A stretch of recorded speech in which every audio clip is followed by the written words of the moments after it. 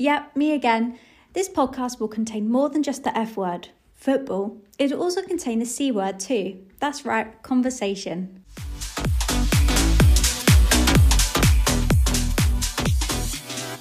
Hello and welcome to another episode of Project Conversation, the podcast that keeps people talking. Joining me on today's podcast is my long-term friend who used to live across the road, doesn't live across the road anymore. Or, well, I say across the road, you know, like round the corner. That's it. More round the corner than across the road. Yeah, is my mate Cameron Davis. Cam, thanks for coming on the pod, mate. Not a problem, Luke. Not a problem. Pleasure to be here. How are you? How are you getting on, mate? You good? Yeah, doing all right. Seeing the days through like everyone else. Yeah, trying to take it easy, stay positive, keep motivated through these tough times. But the end's in sight now. The end's in sight. It is indeed, and that's the thing. Positivity, my friend. Positivity until the very, very end.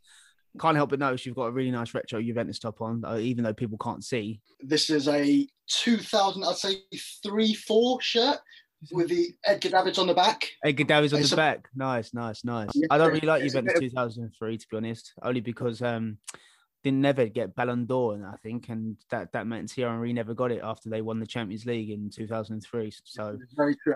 It doesn't help wearing Edgar Davids because we know that he went to the other sides. I think this is really poor choice, actually. Yeah, I'll take that back. Yeah, we'll keep that down. Yeah, but I think Edgar Davids has respect because of the glasses he wore. I mean, he just was a cool guy, wasn't he? Yeah, to be fair, like I'd never really watched him like when I was younger, but then I once saw a guy who had similar glasses when I was playing just a Sunday league game. And I thought, okay, this is a bit different. And I searched up like what was it for, and then Edgar Davids popped up. I was like, okay, I see. This is a thing. Pure fashion icon, Edgar Davids. He has a little bit of respect. We respect Edgar Davids. Why not? Cam, before we get on to the main topic of what you want to talk about, let's play a quick game. It's time for... Who? What? Where? Yes, it's time for who, what, where. I'm going to ask Cameron some random questions. Simply who, what, where. Cam, just give me some answers, mate. They're no right or wrong. It's literally just your answers. All right, so let's crack on with who, what, where. Okay, Cam, first question. What do you prefer, Nando's or Wagamama's? Right. I think as an overarching thing, this is difficult because it depends on my mood. Yeah, I know. Because I think of a winter's day, going to Wagamama's and getting a bowl of ramen and some dumplings, that's different, isn't it? That's different. But I think now we can't really beat Nando's in the summer, can you? I'd like to think I know, but what's your go-to? My go-to Nando's is boneless chicken thighs, medium boneless chicken thighs. They will go peri chips, garlic breads, and if I'm feeling hungry, then extra halloumi. Nice. It's a solid one. It's a solid order. I don't think you can top that. I mean, maybe get hot, but apart from that, mate, yeah. I mean, from experience, they're normally quite the same, if I'm deadly honest. Yeah, that's interesting. I like that. Right, moving on. Question 2. You're hosting a dinner party. You can ask 2 celebrities, past or present, to come round. Who do you decide to pick? I think I'd pick John Travolta. Yes. As my first guest. I think it'd be a good laugh, and we can talk about flying things, and I'd love to know what it's like working with someone like Bruce Willis, with Jackson, and with Quentin Tarantino, of course. So that would be my first one. I reckon he'd be a good conversation starter. And a second, I think from current form, I'd have to invite Mika Richards. Yeah, I mean, you'll get a laugh out of that, to be honest, wouldn't you, really? Laugh. What a great answer that was. The only thing is, though, if you invite Mika Richards, you'll probably get Roy Keane knocking on the door after 20 minutes or something. Oh, yeah, you'll be the +1, yeah. So here's your delivery. John Travolta and Roy Keane. Obviously, John Travolta was once in Greece as well, wasn't he? With Olivia Newton-John. I mean, that would be great. Classic film. Yeah, classic. An all-time classic. I noticed you touched on flying things, but that might lead into the topic of the podcast. Who knows? Stay tuned and keep listening if you want to. Don't turn off just yet. Okay, moving on. You're in a cinema and the film is The Life of Cameron Davis up to now. Who do you choose to play you? I'm guessing you've watched Fast and Furious. I'll be making a confession. I haven't seen all of them. but I know. You haven't seen one? Okay, I mean, there's one bloke. There's the Asian guy with the long hair. Yeah. I think if he looks similar to me, but if he had a bit of a trim, I think I'd give him a real go. I can't tell you names, but I think people know who I'm talking about. The guy in Tokyo Drift. I vaguely remember who you're on about. Like I've said before, Kevin Hart for me. Imagine Kevin Hart. Yeah. Very good, cool, yeah. I'd love Kevin Hart. I can see that. Yeah, okay, moving on. What is your most embarrassing moment that springs to mind? Could be anything. I was listening to your other one, and I've had where the guy basically, if you haven't heard, he's basically waved to someone who he thought was waving at him, but actually he was waving at someone behind him. And I've had very similar scenario to that, but I've had it in much closer contact. So this has been me down the hall in school, and I've waved to my friend who initiated the wave to me. And then he said, "Oh, hello, Cam." And he walked straight past me and then said hello to his other mate. And I was like, one of those ones. And it's just like, oh, and I was the only one in the hall. And this was flying school. It's just even worse because everyone is of a more mature age where you'd expect them to just welcome you or say hello, whatever, anyway. But the fact I just got left hanging with "Oh, hi, Cam." Yeah, it's embarrassing, mate. Bit rough. Not ideal. It's not ideal. Last question, before we go on to the main topic. What is the perfect cup of tea? Perfect cup of tea is water, boiled. Right. Teabag in first. Right. Okay. Water on top. Mm-hmm. Okay, water in. Then I don't mix. I press the tea bag against the side of the cup, and when you press it, you see all the goodness come out. You see the darkness increase. Then tea bag out. Then you know exactly how much milk to put in. That's it. No sugar. None of that sugar business. That's it. I love Proper that. builders. I love the press. Builders I love the press about that. It's great. No one knows. I'll get my tea bag in. I'll whack my tea bag out. I'll fling it on the side. Because if you leave it or just stir it, you get that weird like scum on the top, don't you? It's weird. Nah, it's not what you want. And then if that happens, I just throw away the cup and just start again. I like that. I've got to say, it's a good cup of tea, Cam. I mean, to be honest, you've made me a cup of tea many a times before, and it's always been a good cup of tea, I have to say. I like that. That's a good one. If anyone else can come in and top that when it comes to making a perfect cup of tea, I'll be impressed. So, you mentioned flying school. You mentioned John Travolta and flying things, and that's what we're going to be talking about on the podcast on Project Conversation. Is that you've got a story to tell, mate? You've been learning how to fly planes. That sounds pretty cool. Yeah. So I have actually studied. I'm fully qualified, so I am a professional commercial pilot. I've got the license, and I also have a degree in airline transport management. I had no idea I wanted to do it up until about the age of 18. Like beyond then, through school, I had no desire, I had no thought of becoming a pilot or anything.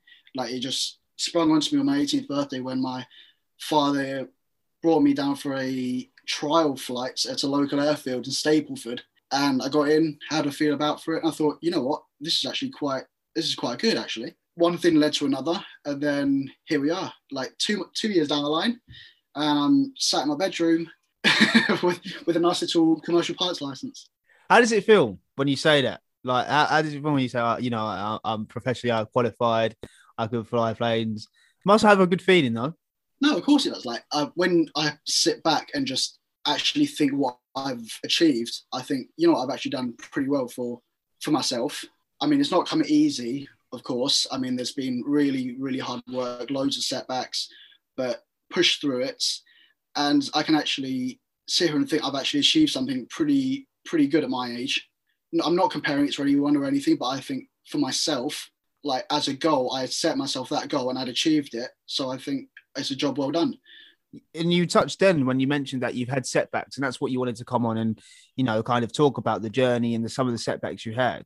Just give the people who are listening a little insight into just some of the setbacks you had, because I know you've had a couple, and it's been tough, like you said.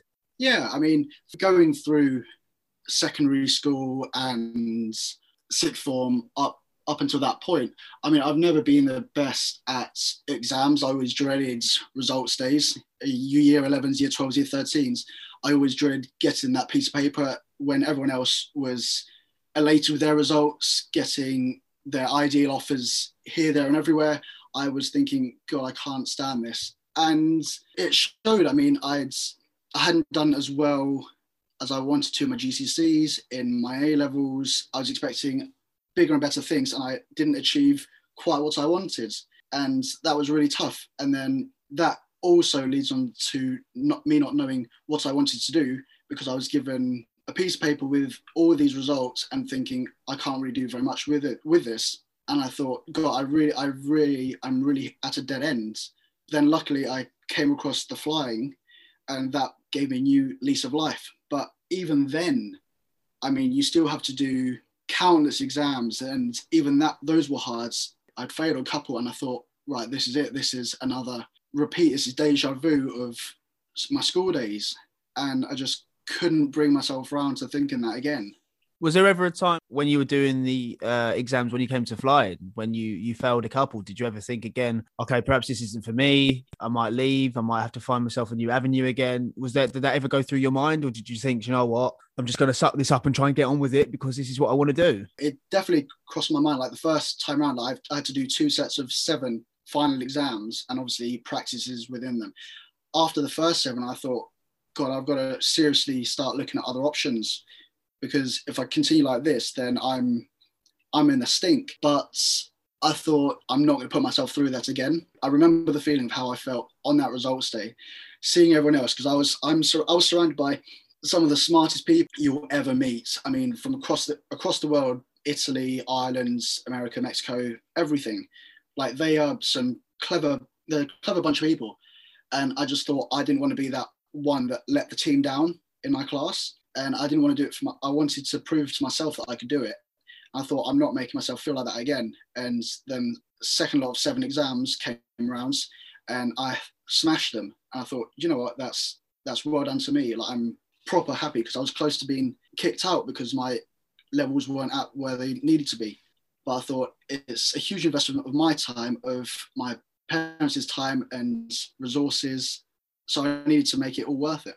It's funny how you mentioned, the secondary school and the GCSE results, because I kind of resonate with that, because at school, I was probably the same in terms of I was never, ever, I was never going to get the top grades. I was always, decent grades, decent grades, never the best, probably never the worst. And I remember, I think you if he's listening, I doubt he's listening, but Robin Gibbs, you might know Robin. We played football with Robin for Langley. Now, it just sprung to mind when you were saying that, because I remember I was in the hall picking up my GCSEs, and someone had asked me if I was Robin Gibbs. And at that time, I was desperate to say yes, I was, because I knew if I would have taken them, I'd have got A's and A's and A's and A's. Instead, I had to say, no, sorry, I'm Luke Henry. And then I had to open up a couple of C's and that as well, and a D in Spanish or whatever it was. I thought, okay, yeah, fine, whatever the case may be. So I completely resonate with you, and especially when it comes to exams. I think, I hated exams. Really, really did. It was really always tough, always tough. And sometimes you think like an exam, doesn't really paint the picture that the person is, because it could be the one thing you're not very good at, or it could be the one thing you're brilliant at when it comes to an English test or whatever the case may be, or a history question, or a geography question. You revise so long, and it's like, oh, I'm not really good at this bit. That's what it gets, you get credited with. It's sometimes it can be unfair, but honestly, when you have revised and you've got that question, it's like, oh, it's the best exam in the world. But so you did the exams in flying school, and then you, like you said, you smashed them. Then what was next? What was next in the chapter? After ground school, or once that section was completed, that took about 8 months or so. So it's quite an intense period of time, and especially around Christmas, that obviously didn't help. So it was just even harder to get revision in. It was then onto the actual flying phase. So that required me to move away from home, leaving friends, family behind, and going to America for the best part of 9-10 months.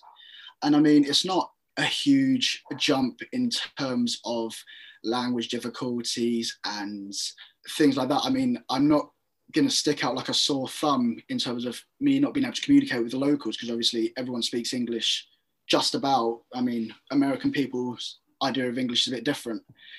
But moving away, it was different. It was challenging in a sense that you're having to be a lot more independent, a lot more grown up. And at the age of, 19, 20, I think I was, me being only 20, 22 at the moment. Yeah, it was tough, but it taught me to like grow up quicker, think on my feet, and just realize what goes into everyday life, as well as having to study while I'm out there. Yeah, because it's different, isn't it? Because, loads of people probably listening have been to uni. When you're in uni, you're living away, but at the same time, you're a call away or you're a train away. You can drive back to home, that weekend. You're thinking about when I'm next going home. For you, you're not thinking that. You're thinking, I'm here for 9 months. I'm in another country. I'm far away. I've got to take this opportunity as it comes. So what were the life experiences that you learned out there? Like, how was it? And you were with people you didn't know before. How was all of that? Yeah, I think it's just, I'd like to say make the most of a bad situation, but it wasn't really a bad situation because I chose to be that. I enjoyed my time there, don't get me wrong. So it wasn't a case of being in a bad place, but it was more a case of adapting to being able to live that far away from your family and realizing, oh, I can't call them now because it's 4 o'clock in the morning there, or whatever the time difference may be. But for me, I thoroughly enjoyed my time there. I'm a very positive person anyway. So that obviously helps because I didn't get too homesick, but towards the end I slightly did. I was just a bit over the whole thrill of it. But no, I think I embraced the experience. I thought to myself that not everyone's going to be able to get the same life experiences as me from here. And I'm in a very fortunate position. So I embrace it with open arms and just think this will make me a better person. And even looking back at it now, like I really do miss the days that I was out there. Yeah. So talk to me, what did you do out there? So what was it? Because you said you actually went out to fly. So what was the difference when you were here in England compared to when you were out there in America? Yeah, so I mean, when I was here to begin with, it's all just the theory of flying and learning every single aspect of yourself, like human performance, aspects of weather, mechanics of flying, of the airplane itself, X, Y, Z. But then getting out there, it's almost it's the most fun part of the training is actually getting in that plane and taking it up on yourself, flying hundreds of miles for hours on end, and just being in perfect weather for over half the year. And it was amazing. It really was. What was it like when you went in that plane for the first time and took off in the sky and had that first little bit of, experience? What was that feeling like? I bet that must have been crazy. Obviously, I had my trial flight back in the UK anyway. And I thought that was pretty something, just being able to being several thousand feet above the ground, and just being able to look down and thinking, well, like we're there, like I can see as far as I want, really. And the moment that sticks out for me in Arizona was me doing my first solo flights. And that for me is one of the most memorable days of my life, just thinking that it's just me and this little tin can that's going to fly for hours in the Arizona heat in the middle of summer. And I thought, how is that possible? How have I been so lucky to get this opportunity? I remember just looking out. Obviously, I was sweating, shaking in my boots because it's the first time I've been allowed. It's like driving for the first time, going to Tesco's when you get a new car after your driver's license, but it's a bit slightly different. Yeah, because you're in a plane, mate. Slightly different. Yeah, it's that sort of thing. But being 7,500, 8,500 feet off the ground, just seeing the open desert, seeing the towns, just in complete stillness, just you and a machine. It's one of the most breathtaking things I've probably ever experienced. It really is. Probably, like you said, that moment then when you're sitting there going, wow, and then you're like, this is it. This is what I want to do. This is my career. This is where I'm going to be, like, hopefully for the rest of my life or the foreseeable future. Exactly, yeah. Like I can just then I thought this is exactly what I want to do. I'm so happy I pushed through what I did. I did everything that needed to be done in order to get to this position, like countless hours of working day and nights, late nights, early mornings. It was all for that moment. And I just thought, yeah, I've pushed through that. I persevered through the really hard, but really, really hard part. Now I'm getting the reaps of my rewards. You know, I'm lavishing what I have now that I've put in all that work. You said to me, didn't you? You said it's all about perseverance. And, you know, you just said yourself, you know, you started this all out when you were 18. So you didn't actually start until you were 19. And then, you know, you're 22 now and you're talking to me and you're qualified and you're a professional. So as well as the perseverance aspect, what else did you learn from yourself and from other people? I think from all of it, I've learned that I'm more independent than I realize, and I'm able to think more logically and just take time with everything. Like I'm not one to jump into a rash decision straight away. I mean, I'll take time to jump into a bad decision, but at least I'll take time about it. But overall, I've learned that I am able to achieve something if I put my mind to it and really think, do I want this? Do I want this? And if the answer is yes, then I can go for it.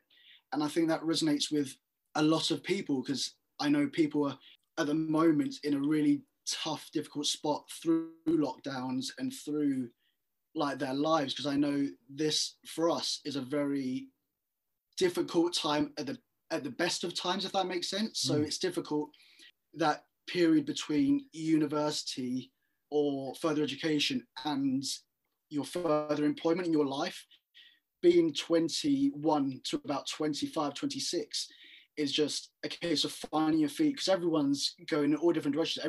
People have got families, people have got great jobs, people are living abroad and doing everything they want to, but some people may not have that. Some people may still be working, like grinding to get to what they need, and that's fine. Like, it's just a case of looking at yourself.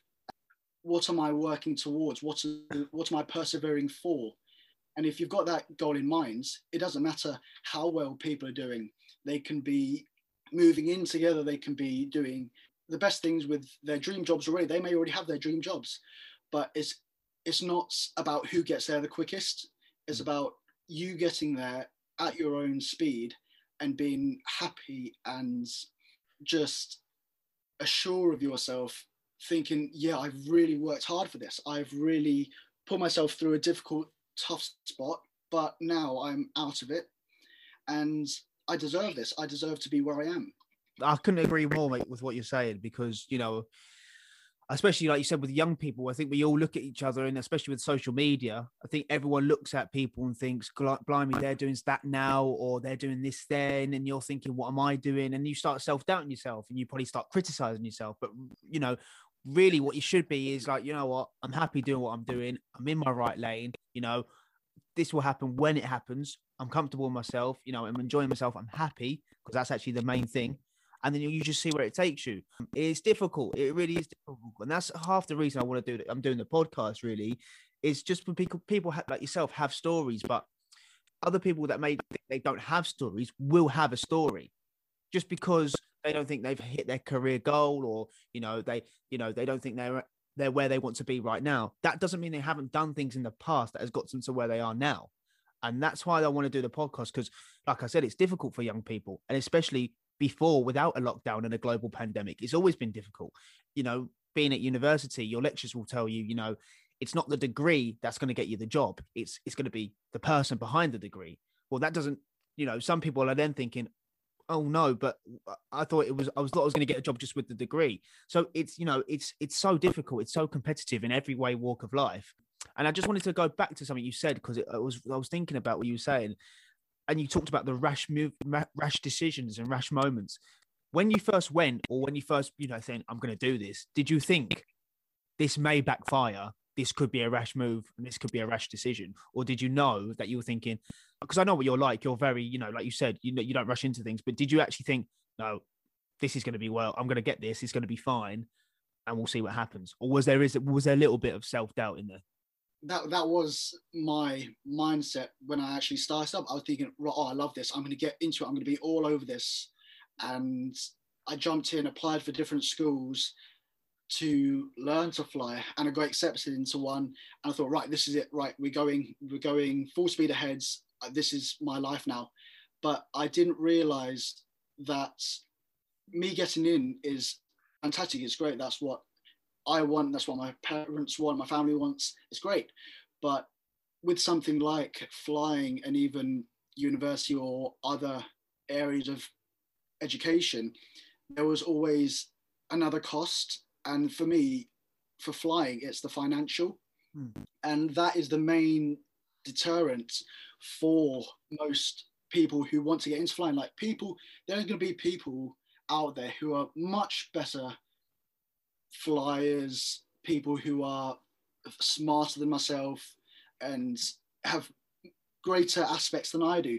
But I'm in a very fortunate position where my family have been able to financially support me without being put in real danger, if you know what I mean. So I've been lucky enough to have family funds in order to facilitate my dream. And that got overlooked when I initially applied, and I thought, this is it. I didn't realize how much it demanded as well, like not just a base cost, but in terms of living, in terms of accommodation, food, all of these little things that add up, you don't actually realize goes into making a dream happen.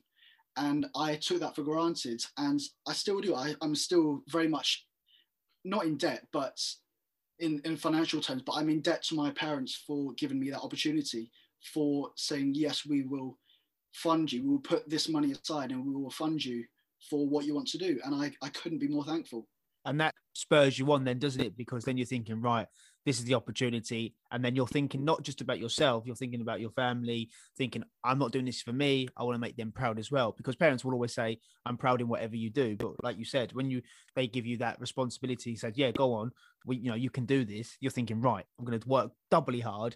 So, I feel satisfaction for me, but not only just for myself, for my parents. Obviously, a nice way to wrap this up and tie into, but obviously, like you said earlier on, we talk about coming out of lockdown and there's positive sights, ahead. Well, how did the lockdown play a part? Because that must have been difficult. I was lucky enough, so I got home before the lockdown or whatever actually happened. So before coronavirus was even before I got home from Arizona before coronavirus was about, which was good. But then it was only in my final phase where it really affected me. So I was back from America. I had to go back to Oxford and then to Gatwick to finish off the final parts of my training. And that's when the coronavirus struck. And yeah, it really delayed everything. It made everything a lot more complicated and strenuous, as it does for everyone. No, of course. But I was lucky enough I wouldn't say lucky enough, I was through the first lockdown, I was still able to do my training. So I was still able to live in Oxford, finish on my training as quickly as I could, and then get to Gatwick, do the last parts, and then that was me done. And that was still during the lockdown. So my industry was still considered essential work because I was still in education. So I was still allowed to go. And it's not as if I'm meeting loads and loads of people all at the same time. I'm with one instructor the whole day and we're not in real close proximities. I mean, we're still sat in a plane together, but we're side by side, not facing each other. So all the measures were taken as thoroughly and as carefully as they could. But yeah, even then it was still a real task. I mean, I was, again, lucky enough to still be able to do my training, but I know loads of people behind me on other courses and other people, their life just stopped. Like it just stopped there and then. Then it comes the frustration about it, doesn't it? Then, you're thinking, oh, this is going to take longer than I expected. And then you start, beating yourself up probably about it. And then you have to realize that it's not just yourself. Everyone's in this position as well. But it is that just frustration, isn't it? Because especially you came you're nearly there to finish. You're on the home straight. You finished your training. You're coming back. And then it hits and you're thinking, but like you said, it could have been worse. And that's another way to look at everything. It could have been worse. And like you said, we're now in positive steps ahead, hopefully, and hopefully soon we'll be back into the beer gardens and whatnot, and hopefully in the future. Never thought you'd say this. You'll be able to go and fly planes if that's the next step. I presume it is. Yeah, who'd have thought? Yeah, but next steps. That's what I'm looking into. Hopefully things will start to pick up, and I know things will start to pick up. We've just got to remain positive, optimistic. Just trust the process. I know it's hard, it being so late on, and days are getting longer, weather's getting warmer, but we just got to trust the process, see it out, and then this will be the end of it, and then some form of normality will follow, and that's what we can all hope for. I'm so happy you've ended the main part of the podcast with a Mikel Arteta phrase and an Arsenal fan phrase of trust the process, because what more to talk about Edgar Davids, start off with Edgar Davids and to finish it off with a Mikel Arteta quote is very strong, mate. I'm really that's class. Do you know what we've done there? We've persevered. We've persevered, and we started up there, and we've come the long way round. We started negatively, and now we've spoke about Mikel Arteta. We're in a good place. Good place. Maybe not in the league table, but that can wait for another podcast.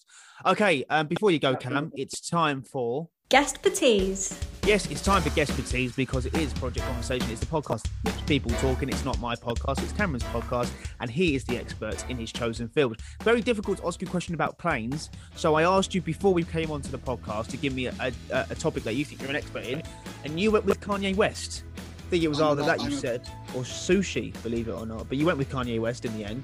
So yeah, I'm going to ask you 3 questions about Kanye West. Quite simply, don't get them wrong. Question 1, right, and this is according to Capital Extra. I'm just going to point that out there, right? According to Capital Extra, which album is his highest selling? His highest selling, just in terms of albums? Yeah, what's the album called? It'd have to be his first one, I think, The College Dropout. That must be his highest selling. Smashed it. 1 out of 1, mate. Yeah. I mean, to be honest, I looked at it and thought, yeah, it could have been. But then I thought, mate, was it Graduation? I thought that could have been another. Exactly what I was thinking. But it turns out it was College Dropout. Obviously, I have to check the answers to make sure you're right. Okay, question 2. What is his highest selling single? That's a tough question. It is a tough question. I think it may have to be on the Graduation album then. I want to say, I know it's not, but I want to say Gold Digger, but it's not. I know it's not. It is Gold Digger, yeah. According to the Billboard UK charts or something, Gold Digger was number 1 in 2005. I think it was off the top of my head. It is interesting. I would say I was pushing towards like a Graduation or something like that, but okay. Yeah, no, 2 out of 3. You know your stuff, right? Can you make it a hat trick? Stab in the dark, yeah. This is the last question. Okay, what was a song called that caused the controversy surrounding Taylor Swift in the Life of Pablo album? I believe it was. The title of the song. So sorry, I don't know. You can't ask Siri for help. You can't ask Siri for help. I mean, that's not allowed. That's not allowed. He got up at her VMA acceptance in 2009 and basically said, "You're rubbish. Beyonce's better." The goal was open, and I've missed it. I really don't know. I really don't know. You're so there. You're so there. But if I give you any clue, you'll get it. Think about what they all share in common. What is Kanye West? What is Taylor Swift? What is Beyonce? Yeah, they're all celebrities, but they all are. Oh, don't. That's just rubbing salt into the wounds. I know exactly what it is. It's on the tip of my tongue. Nah, I've got to accept I've missed a sitter there. Yeah, I've missed an open goal. Famous. I've missed an open goal. Of course it is. Because obviously the sentence is, I made the famous. Obviously, I'm not going to say the word. I'm not going to swear on here because it's. Yeah, no. But don't worry. 2 out of 3. He's not bad. Believe me, that he's not bad. It's quite good. Not bad. Could have been better, but it could have been worse. I'll give me a 9 rating. Yeah, it could be worse. Yeah, I'd say that's a solid 8.5. And I think you made up with it with the way you explained your cup of tea choice anyway. So, Cam, it's been a pleasure to have you on, mate, on Project Conversation. Great story, man. Great story. Keep up your good work. I'll have to get you on again soon if you want to come on and talk about something else. Maybe just do a whole podcast on Nando's and Wagamamas, perhaps. I mean, that is a podcast I can get behind. Content people want to hear. that is content people need to hear. It is. That's all for another episode of Project Conversation, the podcast that keeps people talking. Join me next week when I have another guest telling me their story or whatever they want to talk about on Project Conversation, because it is the podcast that keeps people talking. See you next week.